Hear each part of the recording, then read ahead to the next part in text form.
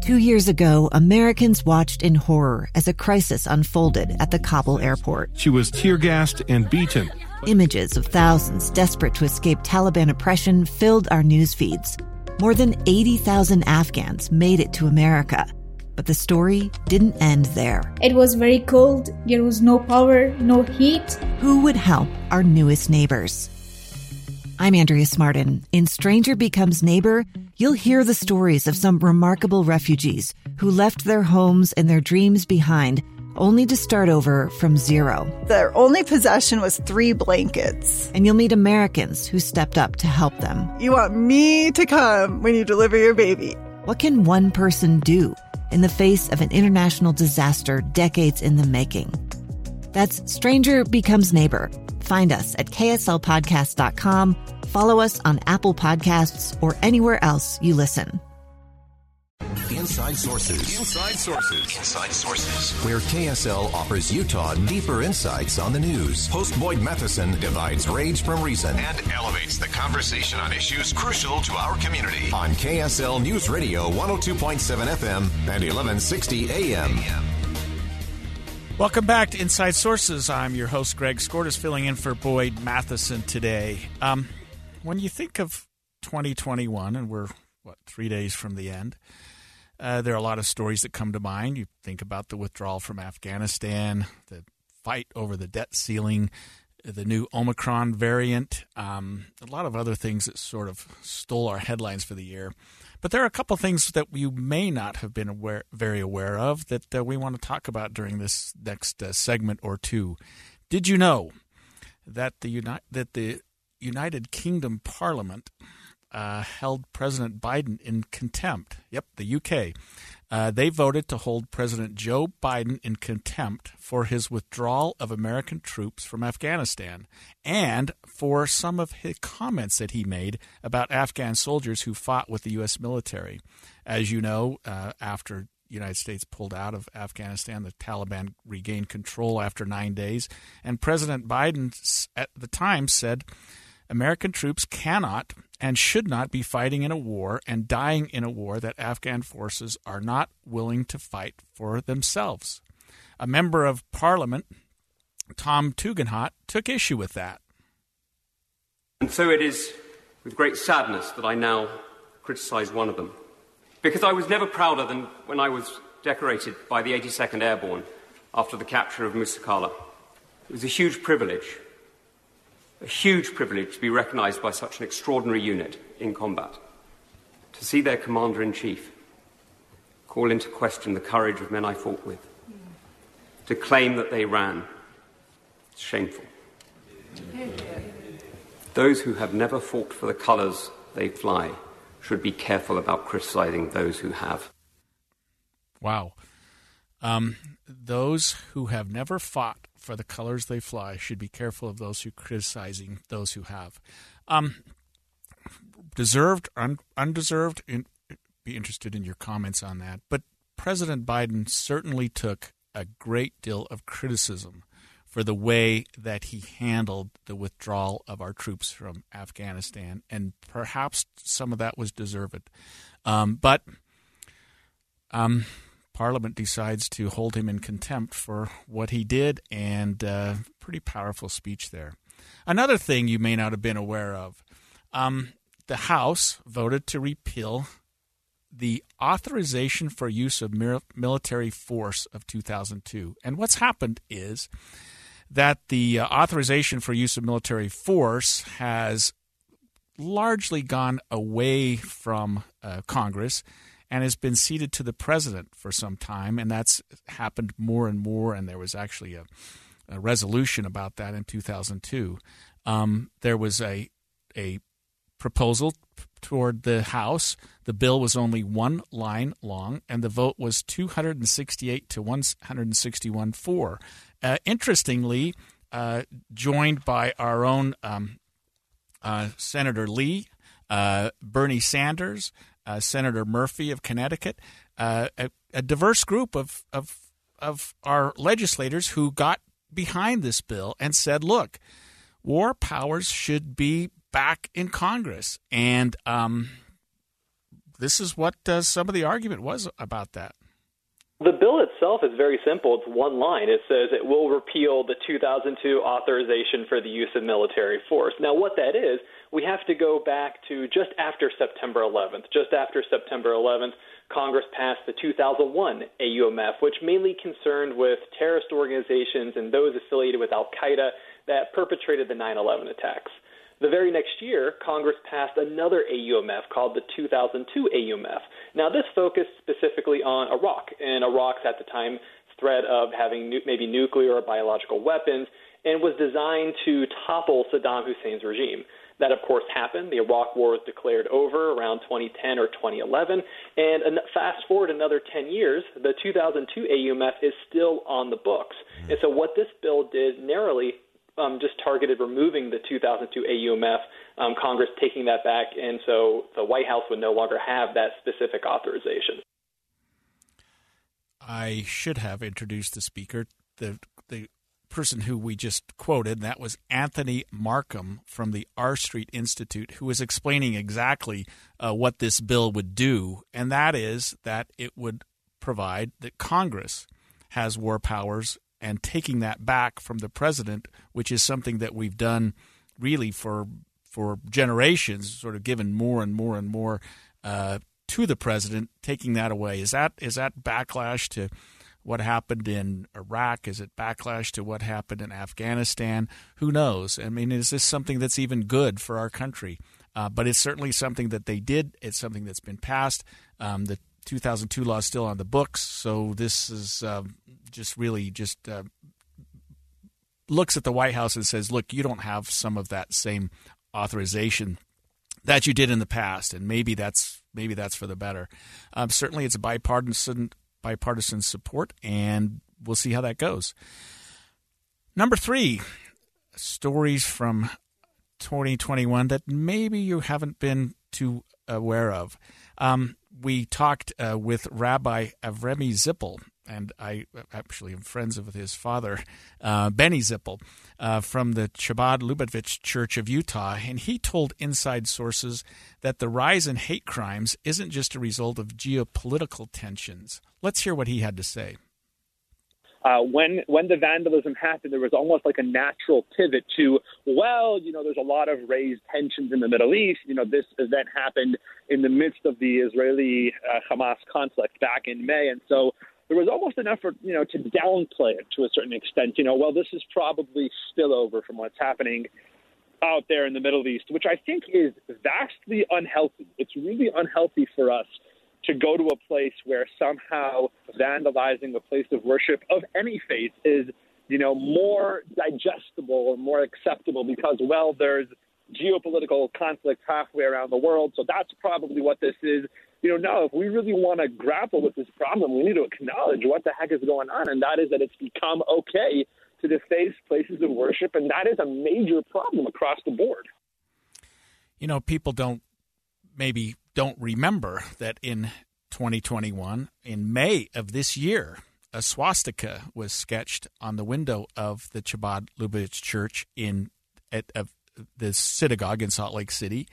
At the time, tensions were high in Israel between the Israelis and the Palestinians.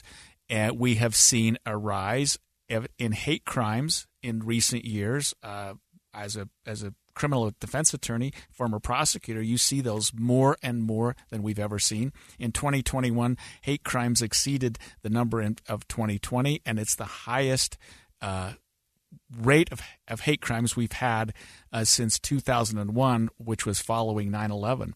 So is our legislature going to jump in on this? Are we going to do something to sort of beef up or give more teeth to our hate crime statutes? They're already there. They're already pretty powerful. Who knows where that's going to go? But it's a sad story from 2021 that we didn't talk about much, but something we should be thinking about and going into the next year, trying to decide how we can alleviate this a little bit. One story that I think is really interesting, governments are getting into the Bitcoin business. Governments are getting into cryptocurrency. This year, Miami Mayor Francis Suarez said that he would take his paycheck 100% in Bitcoin. He also said he wanted to expand the use of cryptocurrency across the city so that residents of his city could pay fees and taxes and receive their salaries in digital currency. El Salvador, the country of El Salvador, became the first country to adopt Bitcoin as an official currency.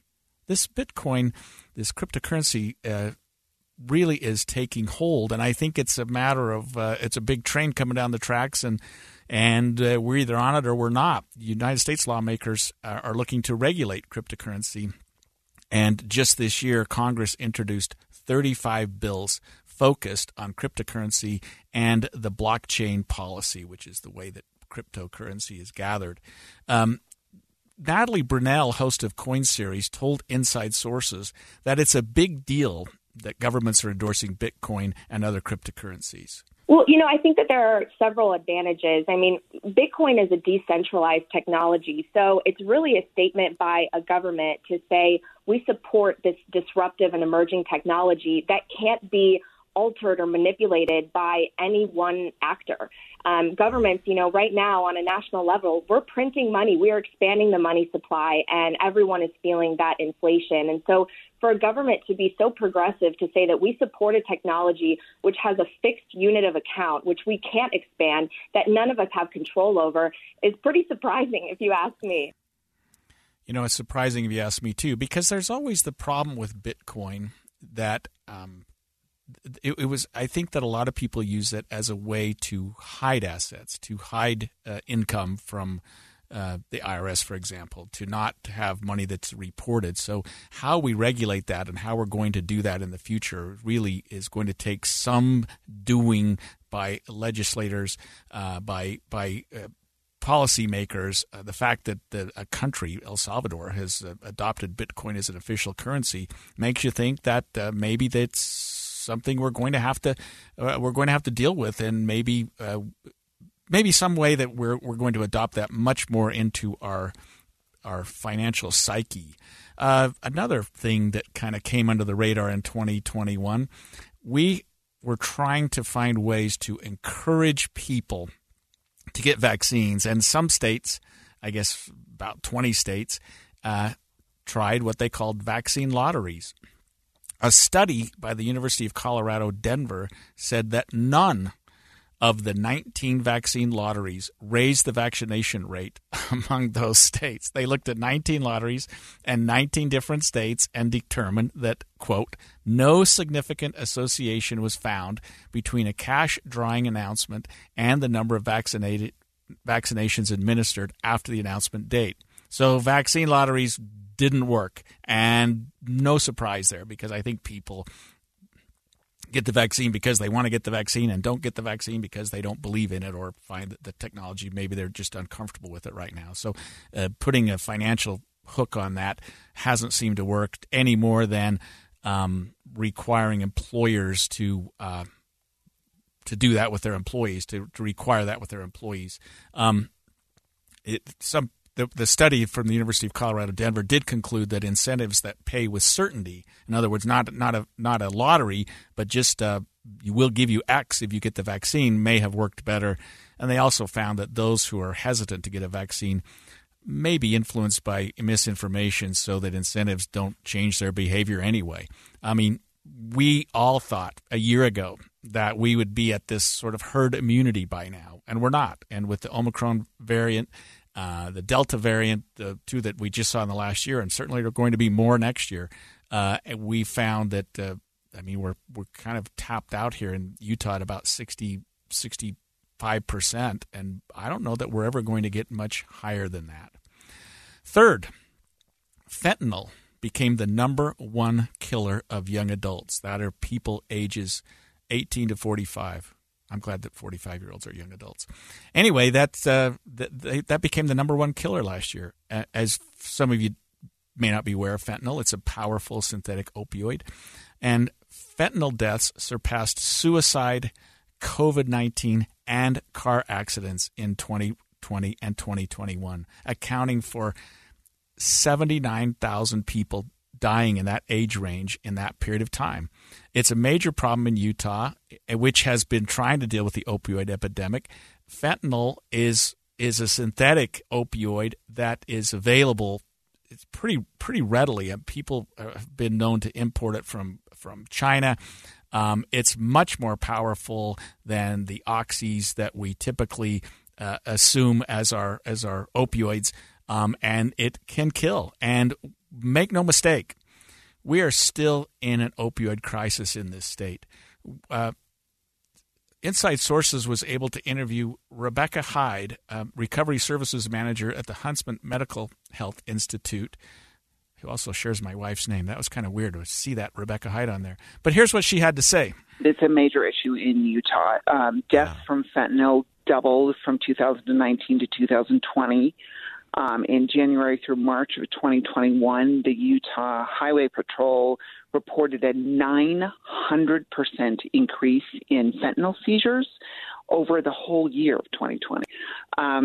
And how we're getting here is that in response to the opioid epidemic, that the government, various entities have put restrictions on how people can access those drugs. And because that squeeze has been put on the opioids, then the problem's going to jump to another substance, and fentanyl is that substance.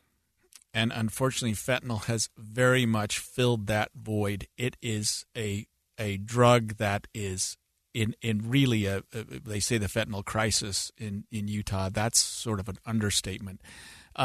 Rebecca also explained how a fentanyl addiction is treated.